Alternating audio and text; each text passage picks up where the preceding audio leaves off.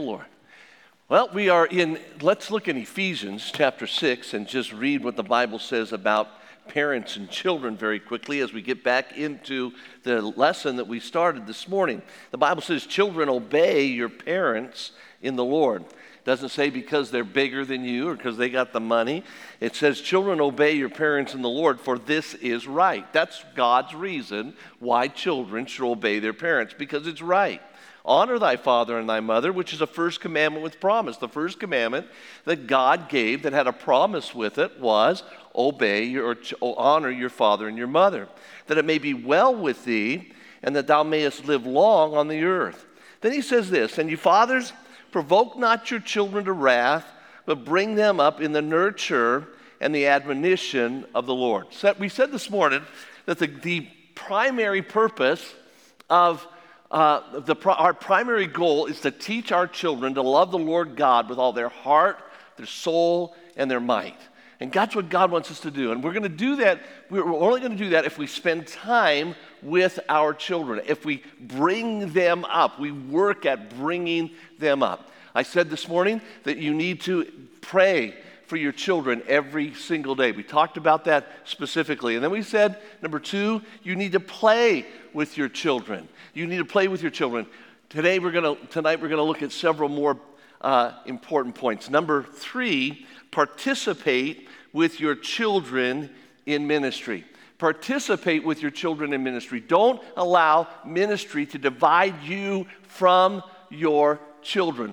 Our children were involved. They were involved in everything we did. We didn't go anywhere without taking them with us. We were not going to leave our children in Las Vegas. I certainly wasn't going to leave them with my family. We made sure that they got involved where we were involved. They went soul winning with us. Every one of my children, as I said yesterday afternoon, every one of our children have watched me lead someone to Jesus Christ.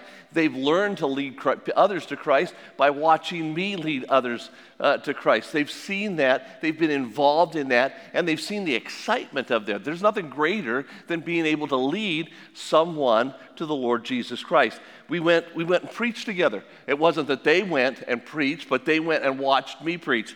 Several years ago, when Faith, my second daughter, was 8 years old, it was right around her birthday, and so I said, listen, I got an invitation from a college that used to be in California called Pacific Coast Baptist Bible College, PCBBC, and we were invited to come and preach there. But it was Faith's birthday, and I said, hey, this is what we're going to do.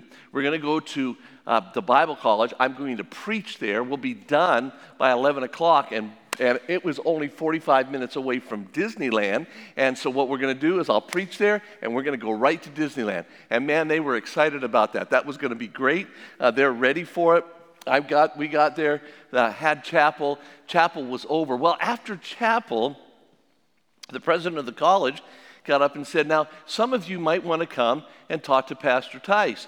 He's going to be available right down here at the front. You might want him to have him sign your Bible. You just want to talk to him and get some input from him.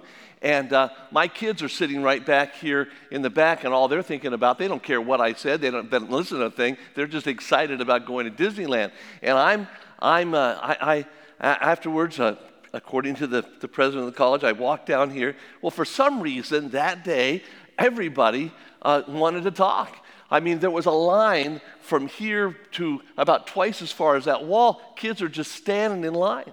And my kids are back there thinking, what in the world is Dad doing? Come on, it's time to go to Disneyland. Get your priorities right, buddy. And I'm sitting, I'm talking to people, shaking their hands, and I'm signing Bibles and signing Bibles.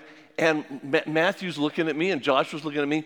Pretty soon, Matt and Josh aren't going to come down because they know they're going to get in trouble. So they send Faith down. And Faith's a cute little blonde-haired girl. She comes down, and she starts tugging at my coat.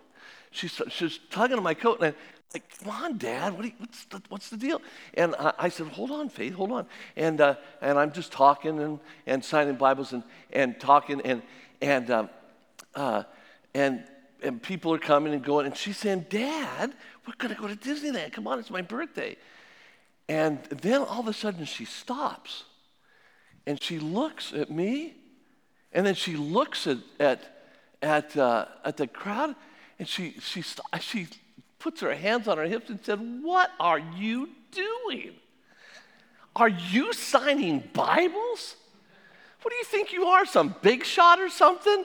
And so the crowd dissipated, and we were able to go to Disneyland. Those kind of events took place oftentimes with us because we had our children with us in whatever we did, wherever we went. We went to dinner together with preachers or missionaries. They always went with us. When we were eating, they were eating. My children grew up loving missionaries. My kids grew up loving to be around preachers, and their heroes were preachers, and so they naturally loved the ministry. When we went out, they went out with us. And it's so important that you don't allow ministry to divide you from your children, but that you let your children or get your children involved in ministry with you, and then it becomes a family event. Once a month at Liberty Baptist Church in Las Vegas, we have family church-wide soul winning. Now they just call it Outreach Saturday. But we invite every family in the church to come, and then we have a great big breakfast. And then after breakfast, we have about a half hour to 45 minutes of eating. Then everybody gets together, and then we have families go out together and blitz together so that people are involved in ministry together. So number 3 is participate with your children in ministry. Number 4, provoke your children to think. Provoke your children to think. We had a lot of extended family that did things that were not Christian. I mean, we just had a lot of things that went on. And being in Las Vegas, we dealt with all sorts of sin that was just prevalent. We had to deal with sin and what was going on. I said this yesterday, but I want to repeat it today, that the Bible talks about every type of moral issue. The Bible talks about everything that's going on in the world today. There's nothing that's on the news in the evenings and the mornings. There's nothing on the radio. There's nothing in the movies that God didn't discuss in the Bible. He talked about all sorts of terrible things in the Bible. And so I figure if God is willing to talk about everything there is to talk about, then we ought to talk about those things. And I wanted to provoke our children to think about them. I wanted our children to know that what was right and what was wrong. And I wanted them to understand that we don't do certain things because certain things are not beneficial. Certain things are not going to help. Certain things are not going to be a benefit. So when somebody in the church got pregnant out of wedlock, and they would come up and say, "Why? I thought that a man and a woman got married, and then they had children. What happened?" We would discuss, we would talk about those things. We didn't push things away and didn't act as well, "Hey, we're not going to talk about those things." We just made sure we wanted our children to think through them. You see, the world presents sin as something glamorous and something wonderful. The difference between the Bible, and I think I said this yesterday while we were having a roundtable discussion, the difference between the Bible and pornography is this. Pornography and the world glamorize sin. God shows the consequences of sin. And it's very important that we show the consequences of sin. Show your children the consequences of sin. Show them what happens when people choose to do the wrong thing. Show them what happens when somebody does something they shouldn't do. I had a missionary and his son were at our house, and we were very, very close to this couple. He was a missionary down in Mexico. And so they came to us, and our kids, we talked to them about gambling, and we talked about people that were sleeping in the streets because they lost everything at the gambling casinos. And we told them that the gambling casinos were bad, and we told them, you don't put money in slot machines, and that's just wasting God's money. Well, this missionary from Mexico, they didn't have a lot of money at all, but he had given each one of his kids a quarter. And we were going to go down and look at a store and be able to buy what we wanted to buy. This is probably many years ago, like about 35 years ago. And so we were going downtown, and Jeremy, the youngest boy, or not the second to the youngest boy, was walking through. We went to a gas station in Las Vegas. There's slot machines in gas stations, and so we were in a gas station. We were getting some things, and all the kids were inside the gas station for some reason. And Jeremy walked by a slot machine, and he thought, whoa. Now, my kids walk by slot machines, they say, not me. Man, I'm not losing my quarter. I'm not losing my dime. I'm not losing my dollar. I'm not losing anything. In fact, one day we were walking through, we were getting a buffet at a place that had a casino. And as we were walking by some lady that was gambling, terrible thing, like some 60-year-old lady, and she's sitting there throwing her money away. Joshua stopped and said, wow, there goes your quarter, there goes your 50 cents, there goes your dollar, there goes your $2. And the lady got very irritated with Joshua. But Jeremy walked by, and Jeremy thought, I'm going to do this. Nobody's watching. He took his quarter, which was all he had, put it in a slot machine and pulled the handle, and he watched it. Click, click, click, and it ate his quarter. And Jeremy never saw his quarter again. And when everybody else was out spending their money, he had nothing to spend. And he learned the consequences of disobedience. Show your children the consequences of sin. Don't hide it from them. Show them the consequences. Provoke your children to think about what is and what is not going on. Anna, did I tell the story, preacher, did I tell the story yesterday of my brother-in-law coming in and telling about gambling? Oh, okay, this is great. My brother-in-law, Rick, and I loved my brother-in-law, but when we got married, we told our family there were certain things you just don't do in our house. There were certain restrictions that you don't have in our house. You're not allowed to drink in our house. You're not allowed to smoke in our house. You're not allowed to use foul language in our house. And for that reason, for the first 2 years that we got married, nobody came to our house. But they liked my children, and so my kids, or my family would come over, and one uncle, particularly Uncle Rick, would stop by oftentimes, and he couldn't stay long because he was so addicted to cigarettes that he could only stay for a little while, and then he had to leave because he had to go outside and get in his car and smoke. And so he couldn't, cigarettes are a terribly addicting thing, and but he would come over, and our kids loved him, and we loved him, and so he came in one day, and he said this, he said, well, kids, he said, I got some money today that your dad will never get. And they said, really? Why? He said, well, I stopped by this. I stopped by this place I stopped by every day on the way home from work. And he said, I took one quarter and I put it in a slot machine and it hit. And he said, I got a $3,000 jackpot. My kids said, wow, $3,000? He said, yeah, and your dad that'll never happen to your dad because your dad doesn't gamble. And I said, oh, and I'm sitting there thinking, Lord, help me to answer this situation and deal with this situation.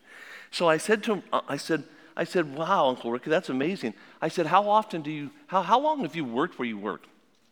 I can't remember if he said 10 or 15 years. I said, 10 or 15 years. I said, how often do you stop at that place on the way back from work? He said, oh, I stop there every day. I said, you ever gamble there before? Yeah, I do it all the time. I said, oh, you stopped there and you've gambled every day for how many years? 10 to 15 years? Oh, yeah, well, every day. I said, oh, okay. And then I talked a little bit longer, and then Uncle Rick left. I said, let me explain something and I said this to my kids. I said, let me explain something to you. I said, first of all, let me ask you, would you like to have the kind of life that Uncle Rick has? And they said, no, we wouldn't want to have the kind of life that Uncle Rick had. And they knew the kind of life Uncle Rick had. I said, do you think they got a very happy home? No, they don't have a happy home at all. I said, well, let me ask you this. I said, he went by there and he said he stopped there every day for 10 years. And he's never won anything. I wonder how much money he's put in those machines over the last 10 years. And they got to talking. I said, let's just guess. Let's just guess he put $6,000 because he kept putting money in and kept putting money in and kept putting money in. And when people gamble, they just keep putting money in. They keep putting money in. Because they keep thinking, oh, it's going to hit any time. It's going to hit any time. And it doesn't. I said, just think, let's just guess that maybe he's put in about $6,000.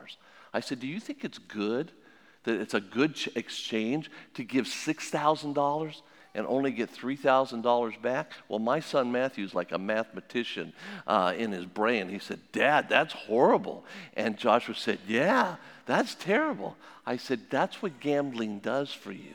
It messes up your mind. I said, he spent $6,000, and of course I just made up that figure, but I said, he spent $6,000 and he gets $3,000 and he thinks he's doing good. I said, that's not good at all, is it? And they learned a lesson. Show the consequences of sin. Number 5, push consistency. Push consistency. We did at home what we did at church.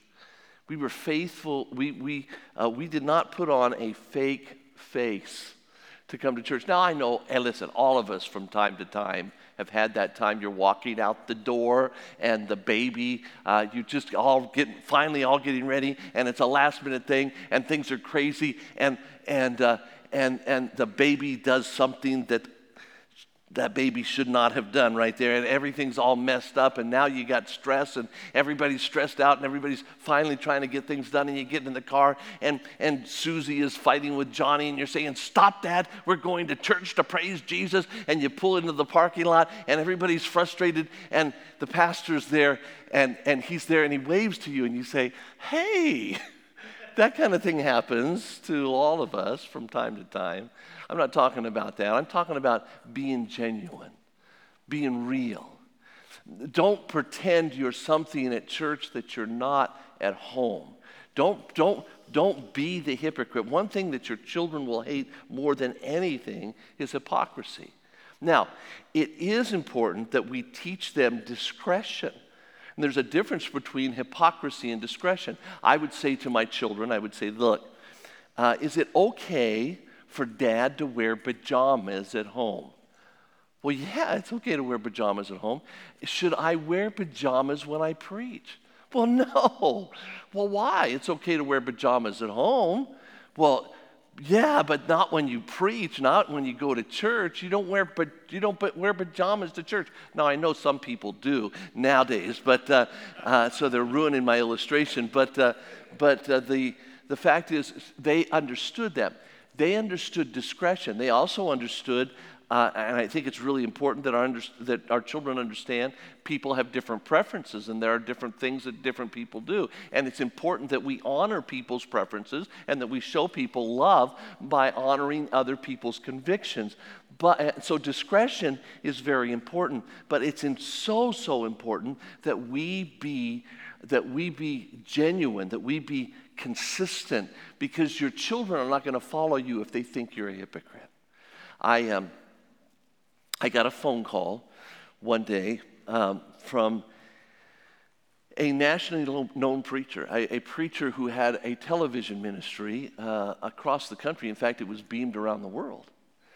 He called me up and he said to me, hey, Brother Tice, he said, I was wondering if I could fly into Las Vegas. He said, I'm flying from the East Coast. I'm flying to California.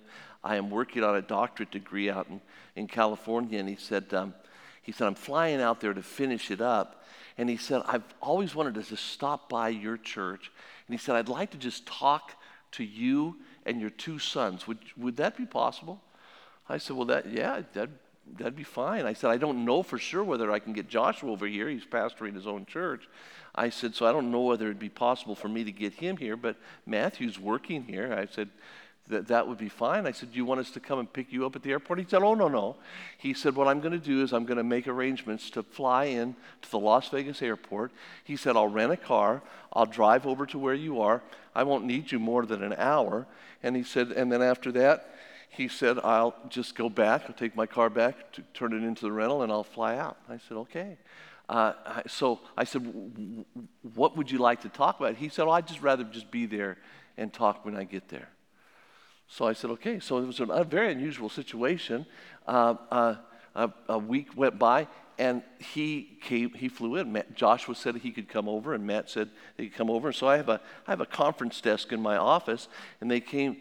He drove up, and Matt and Josh were there, and I welcomed him in. I said, can I take you to lunch? He said, no, I really got to get back to the airport. He said, question. He said, really, I only have one question. I said, well, what's that? He said, well, he said, and it's really not for you. He said, I just want to ask them something, and I wanted to do this face to face. I said, okay. He said, I want to know why in the world you two decided to follow your father into ministry. What made you want to be in ministry growing up in your father's house? And they looked at each other, and without a blink, they said, oh, that's easy. He's authentic. Now, at that moment, that's one of the most humbling moments in my life, because I know my wickedness. I know who I am. I know my failures.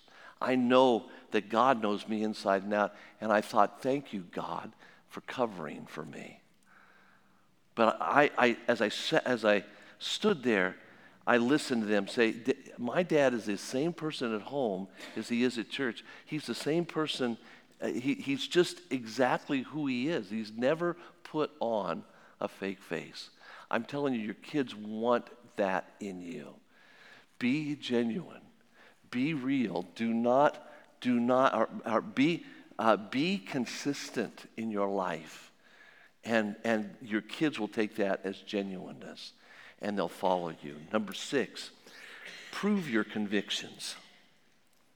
Prove your convictions. We did not say to our children, we don't do that just because. You don't because I said so, because I said so. Now, there may be a time where you need to say because I said so, but I think it's so important that we answer our children when they ask us why. When they want to know why we believe what we believe, it's not just, bless God, the Apostle Paul did it that way, and that's the way I do it. We need to answer the questions. Do you realize in James chapter 1 and verse 5, James says this, if any man lack wisdom, let him ask of God. And he's talking about going through trials. He's saying, listen, the trials of your faith work patience. And then he goes on about that. And then he says, listen, if you lack wisdom, if you don't understand why you're going through what you're going through, God's willing for you to come and ask him, why is this happening? If any man lack wisdom, let him ask of God, who gives to all men liberally and upbraideth not. He'll give you the answer. So if we're allowed to ask him why, then why shouldn't our children be able to come to us and say why? Why don't we go to those movies? Why don't we watch that on TV? Why don't we say those words? My granddaughter came home one day from our Christian school and said probably the worst words that you could think of saying, and she said, Daddy, what does blank mean? And Matt was just shocked. He said, where did you learn that? Oh, at school. That's great. We have him in a Christian school to protect him, and they're asking the questions. And as he said, well, let me explain to you. And he sat down and explained to her what the word was talking about in areas. She was only 5 or 6 years old, so he couldn't go into detail about it. But he said, and it's a vulgar way of talking about something that God doesn't want us to think of as vulgar. And he went into detail explaining it. Look, when your children have questions, answer those questions. I can remember years ago, back in the 90s, I believe it was, it became a popular thing for guys to take their pant cuffs like this and sort of cuff them around and turn them around, and so that your pants became somewhat like balloon pants. And they were that way on both sides, and then the girls did exactly the same thing. And it was like a popular fad. Do you remember? You were in Uganda. Anyway, it was a popular thing. It was like a fad that they were doing. And I thought it was so effeminate looking. I thought it was terrible. And I said to myself, there was nothing immoral about it. I just didn't think it was appropriate. And so Matthew started doing it one day. I said, no, Matt, I don't want you to wear your pants that way. Well, why? Everybody's doing it. I said, I don't care. I don't want you to do it. It wasn't immodest. I said, I don't want you to do that. And he said, okay. So we're driving down this road, just him and me in the car one day, and he says to me, Dad, can you tell me why you don't want me to wear my pants like that? And so I said, okay, I've got like 15 or 20 minutes. I'm going down this long road out in the middle of nowhere. I'm going to talk to him. So I said, let me start. And I went all the way back to the 1960s. And I talked about the unisex movement and how there was a cultural revolution and that people were social engineers were trying to change the way we think about things. And that they were trying to take away masculinity and take away femininity and have us all blend in. And I went through this whole explanation for about 10 minutes, maybe 15 minutes. I went through it, and I said, and so for that reason, I said, there's all these trends, these fads in our dress today that is trying to make boys and girls wear the same thing, and I just don't want you to do that because I don't want you to be part of that. I said, do you understand that? And he looked at me and he said, no, I don't understand. And I thought, I'm not going through the explanation again. I said, well, let me ask you a question. You don't understand, but I said, are you going to wear your pants like that when I'm not around? He said, no. And I said, why? He said, because obviously you have a reason. And he said, God gave you to me to protect me, so when I don't understand something, it'll protect me if I just obey you, and then later on, I'll understand it. I said, that's a better explanation than what I have. But here was the deal. The point is this. We took time to prove our convictions to our children. We wanted our children to know that we just didn't say things to make their life miserable. Prove your convictions. Then, number 7, personally apologize. Personally apologize. You know, this may shock you, but parents are not perfect. There's no such thing as a perfect marriage. There's no such thing as perfect parents. You will do things wrong. You will make mistakes. You will, though you try to be consistent, you will be at times inconsistent. You will at times say and do something that they will see as wrong. And you need to, when you've done something wrong, you need to personally apologize. Years ago, when I was growing up, my wife says that TV was my babysitter. And when I grew up, while I was growing up back in the 1960s, there was a TV show called Superman, and Superman was on every day in the afternoon. I loved Superman. I had Superman comic books, and he was a lot different than he is today. But in the 1970s, there was these Superman movies that came out. And then up into the 80s and 90s, the last of the Superman movies came out, and it was called Superman 4. It came out on VHS so we could watch it in our home, and so I was going to get that eventually, and something happened. We had a big ladies' activity at our church one day, and that meant that all the ladies were going to be gone all day long, and my wife was in charge of that ladies' fellowship at the church, and so she was going to be gone all day. Well, when she's gone all day and I'm in charge of the kids, it's party time. So I determined that we were going to get we were going to get pizza, we were going to make popcorn, and all we were going to do all day is play. And one of the things we were going to do is we were going to get this Superman movie, and we were going to watch Superman together in our house. This was going to be a great time of fun, and it was going to be great. So that Saturday came, and my wife got up and kissed me goodbye. She left at about 7 o'clock in the morning. And when she went out the door, I was just doing some things around the house, and I went into the bathroom that's downstairs. And when I went into the bathroom, I saw something that really caused me some distress. Years before, when Joshua was about 18 months old, he got very, very sick. We did not know what was wrong with him. We didn't have insurance. We did have a doctor who liked us and was helpful to us. And we took him to the doctor, and he was losing weight, and he would have died. We found out he was highly allergic to milk and sugar.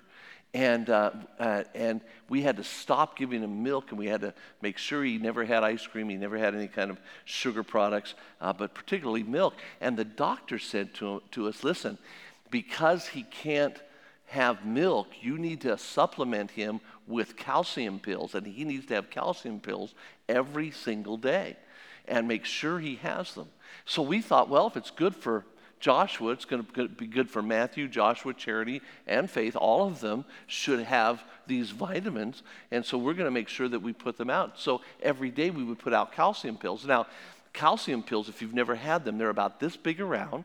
They come in cherry flavor, and they come in citrus flavor. So it's cherry-flavored chalk or citrus-flavored chalk. But either way, they're horrible.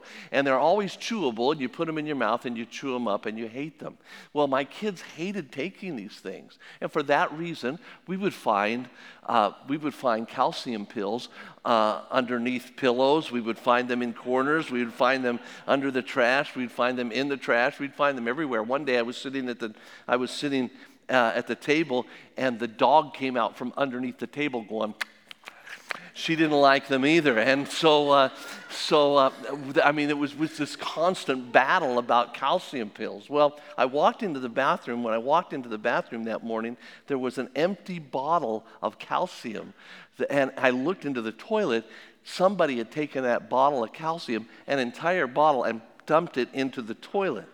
And I thought, that's enough. This is not happening. I can't believe that. That's costing me money. And so I went out to the living room and I said, Matt, Josh, Charity, Faith, come down here. So they all come downstairs, and they're all excited because this is going to be the play day, right? And I said, I got to tell you something. I said, I went into the bathroom this morning, and I'm looking at all of them. I said, I went into the bathroom this morning, and there were, and when I went in there, I found this empty calcium bottle. I said, somebody took this calcium and poured it in the toilet, and I want to know which one of you did that. Matt said, I didn't do it. Joshua said, I didn't do it this time. And Charity said, I didn't do it. Faith was just 4 years older, so she said, and she didn't even know what was going on. And I said, it wasn't Faith. Okay, so which of you three did it? Nobody would admit to it. Now, typically, when I confronted my kids, they would do things, but when I confronted them, they would confess. You know, they'd start crying and they'd confess. But there was, nope, we didn't do it. I said, oh, man, I don't know what to do. I said, I can't just let this go by. Somebody's going to get a spanking for this, and I'm not going to spank all of you. So what I want you to do is you go upstairs. You just go upstairs, and you figure out who did this, and then you come down. When you're ready to confess, you come down, and we can have the day. If not, you're just going to be upstairs all day long. So they turned around, they left, and they went upstairs. I found out years later that Charity and Matthew spent about a half an hour trying to convince Josh he ought to confess whether he did it or not, because Dad already thinks you did it. But nevertheless, at that point, I'm sitting there, and an hour goes by and nothing happens. 2 hours go by, 3 hours go by, and I'm sitting there thinking, what in the world? Where's the response? And at about 12 o'clock, my wife comes in the door. I said, what's going on? She said, I had to come back because of to get something I forgot. she said, where's the kids? What's going on? I said, you're not going to believe what your children did. And she said, what? I said, I took the calcium bottle and I said, one of them took this calcium bottle and emptied the entire pill box into the toilet. She said, oh, David. I said, what? She said, you found that in the downstairs bathroom? I said, yeah. She said, David, I was cleaning out the cupboards yesterday. And she said, I reached way back in the cupboards, and that's a bottle was like 3 years old or 4 years old. It was out of date. And I thought, oh, this is no good. And so I dumped it out. I said, you dumped out the calcium? She said, yes. So I spanked her. No, I didn't do that. I thought, oh no, I have really blown it. What am I going to do? So I thought about it for a minute, and I said, Matt, Josh, Charity, come down here. Faith, come down here. It was like they were standing at the top of the stairs waiting, and they all came down. I said, listen, I actually got down on my knees, and I said, I want to look at you, and I want to tell you something. I accused you of lying to me. Mom just came home and told me that she's the one that poured that down the toilet and that they were no good. And you told me the truth, Matt. You told me the truth, Josh. You told me the truth, Charity. You told me the truth. And I called you a liar by not believing you. And I said, I just want to ask you to forgive me for that. And you know what they did? They said, really? I said, yeah. And they said, yeah, we forgive you. And they gave me hugs. And then they said, can we watch the movie now? And can we do pizza? And they just totally and completely forgave instantly. I want you to understand that when you are genuine with your kids and you apologize for the wrong that you do, it doesn't discredit you as a parent. It elevates you in the eyes of your parents. It gives you authority. It doesn't take away your authority. It gives you greater authority. So personally apologize when you've done wrong. Yesterday I talked about discipline, and so I'm not going to go into the next one in detail. Parent, don't pander, don't coddle your children. That is, they need discipline. The Bible says this, if you're filling in notes, we're to bring them up in the nurture and the admonition of the Lord. The word nurture means chastisement. It's translated chastisement in Hebrews chapter 12. It means to correct them with discipline. And then you need to understand that proper discipline, proper spanking is not abuse. We talked about that yesterday, so I'm not going to go into that again tonight. And then he says with admonition. Admonition means instruction, giving them right instruction. So when you discipline your children, you need to instruct them and talk them through that. And again, we talked about that in detail in the question and answer sessions yesterday. Number 9 is very, very important. Partner together with your spouse. Put on a united front. Do not have an argument with your spouse about what you should and shouldn't do in front of your children. You're going to have disagreements. Don't do that in front of your children. Make sure that if you have disagreements, you talk about them, and then you compromise on whatever. That's not a horrible word between a husband and wife. Compromise, and then you have a united front when you're talking to your children. We just agreed that there were some things we were going to disagree on, but we were going to handle them together, come up with a solution, and then we taught our children outwardly what we had agreed on. Let me give you for an example. My wife's mother was very, very. My wife's mother guarded her very, very much. They lived out in the country. They weren't allowed at all to watch TV. In fact, they didn't have TV reception in the valley that they lived in Pennsylvania. My mother-in-law was very educated. She was a very intelligent lady, and she didn't want her kids' minds messed up with the garbage that's on television. On the other hand, there was me. I was raised and babysat by cartoons. I watched cartoons of all kinds.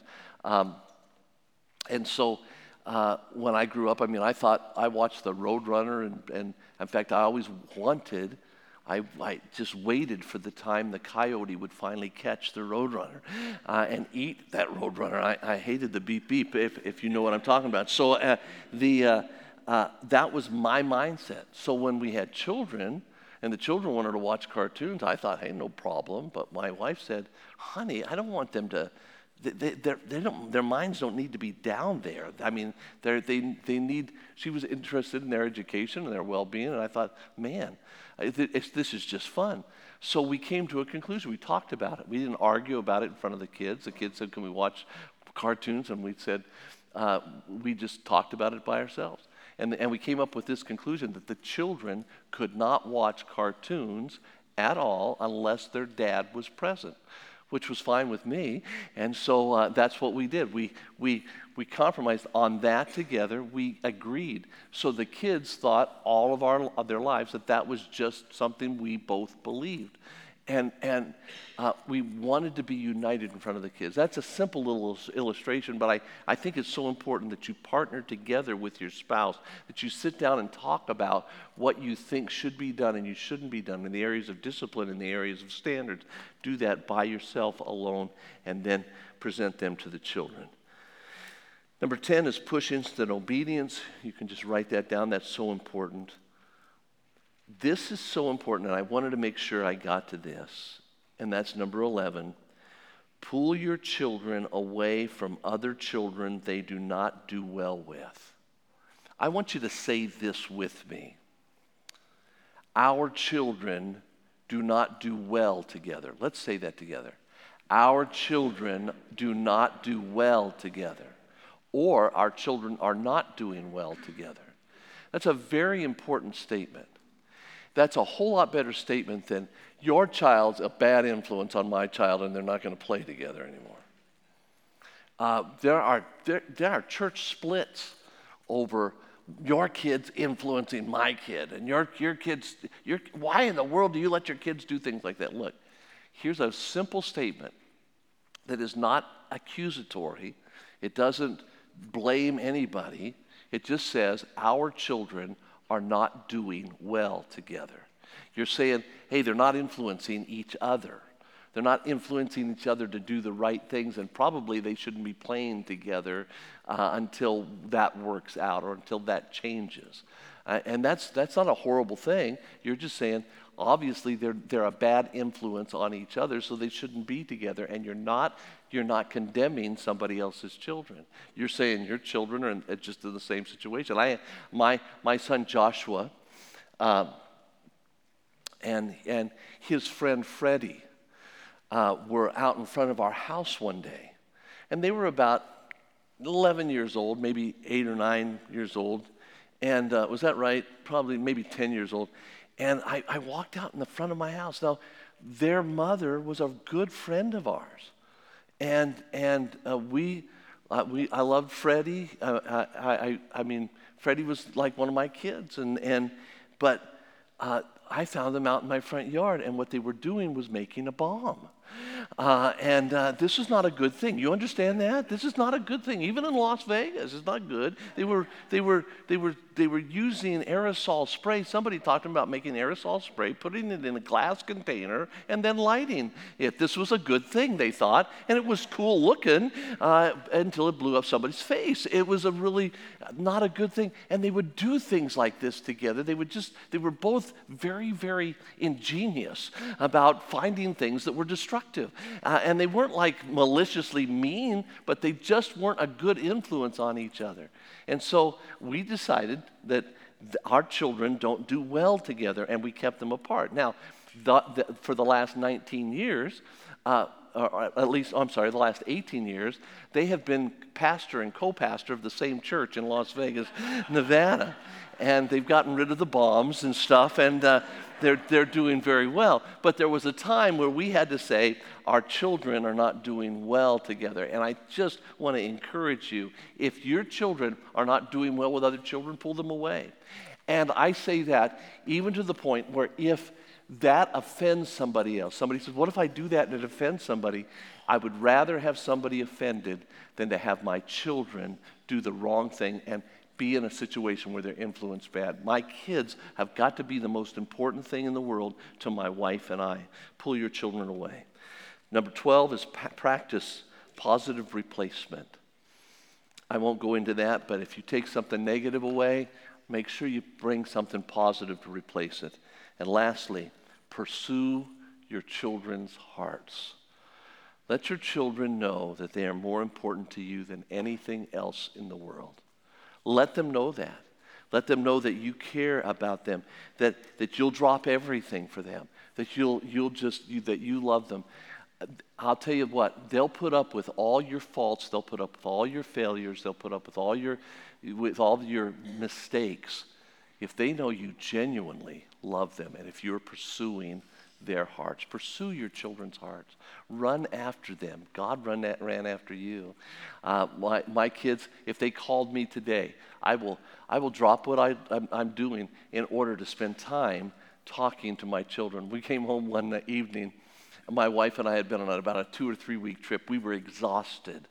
We came home and after this trip, and it was only like 6 o'clock at night, but we were exhausted. We didn't want anybody to know we were home. We just wanted to go home, get in bed. We didn't even unpack. We brought this stuff in the house, stuck it in the living room, we're taking clothes off, getting in bed, crawling in bed, and literally I was reaching over to pull the string to turn off the light next to my bed and go to sleep.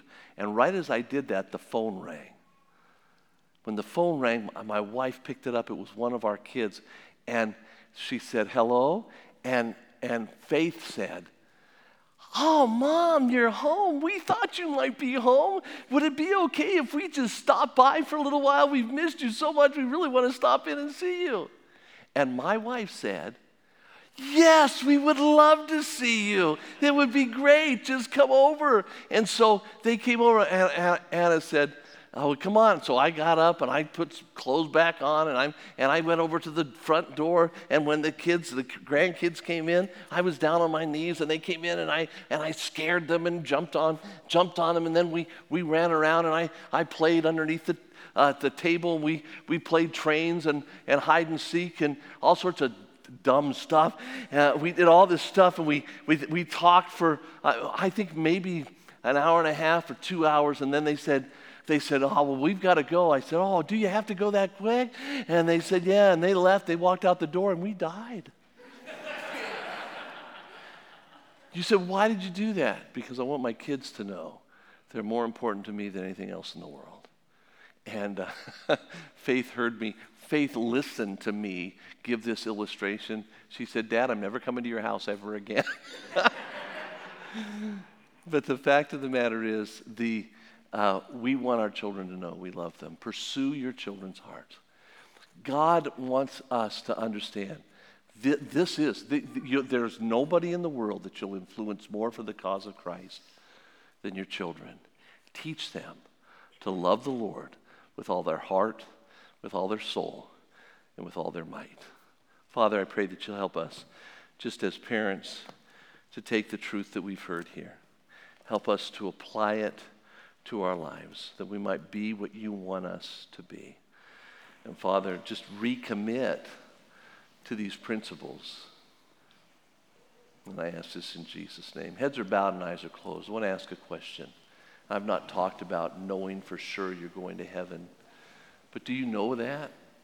Is there a time in your life where you personally came to Jesus and said, Jesus, I know that I'm a sinner. I know that you are God. I know that you died to pay for my sins, that you were buried and rose from the dead for me. Is there a time that you asked Jesus to save you? You see, you don't get to heaven by being good. You don't get to heaven by doing good works. You don't get to heaven by going to church. You don't get to heaven by being baptized. The only way to get to heaven is by admitting to Jesus you're a sinner and asking him to give you eternal life. And Jesus said, if you'll come to me, I'll in no wise cast you out. Is there a time that you know that you've called on Jesus? Do you remember a time where you personally asked Jesus to save you? You may not remember the day or the hour, but you'll never forget the event. Do you remember when you asked Jesus to give you eternal life? If you know that, if you've done that, would you slip up your hand as a testimony to that? I know for sure I'm going to heaven. I've done that. I've called on Jesus. Okay, you can put your hands down. I think everybody in the auditorium did that, but if you didn't, right now where you're seated, you can ask Jesus to be your Lord and your Savior and God. You can simply say to him, Lord Jesus, I know I'm a sinner. I know that you are God. I know that you died to pay the penalty of my sin. I believe you were buried and rose from the dead to give me eternal life. And right now, Jesus, I receive what you did for me. If you've never done that, do that tonight, because Jesus wants you in heaven as much as you'll want to be in heaven. Christian parent, would you just say, Lord, help me to take this truth? And maybe husbands, wives, would you just say, Lord, help me to be the kind of family member you want me to be? Would you make that commitment to God tonight? Let's stand together and let's pray. Father, I thank you so much for the privilege of sharing truth. I pray, Father, that you'd help us now to make commitments to that truth. I pray, Father, that we would just be what you want us to be, commit to be the husbands, the wives, the fathers, the mothers, the children, the grandparents, God, you want us to be. May lives be committed to you. May we have the kind of families that honor you. And I ask this in Jesus' name. With your heads bowed and eyes closed, the piano is going to begin to play. Maybe there's something that you need to talk to the Lord about. The pastor's going to come. Maybe you just need to come to the altar. Maybe you just, where you are, just say, Lord, help me. Help me to be what you want me to be. Would you make those commitments to God? There's no perfect parent.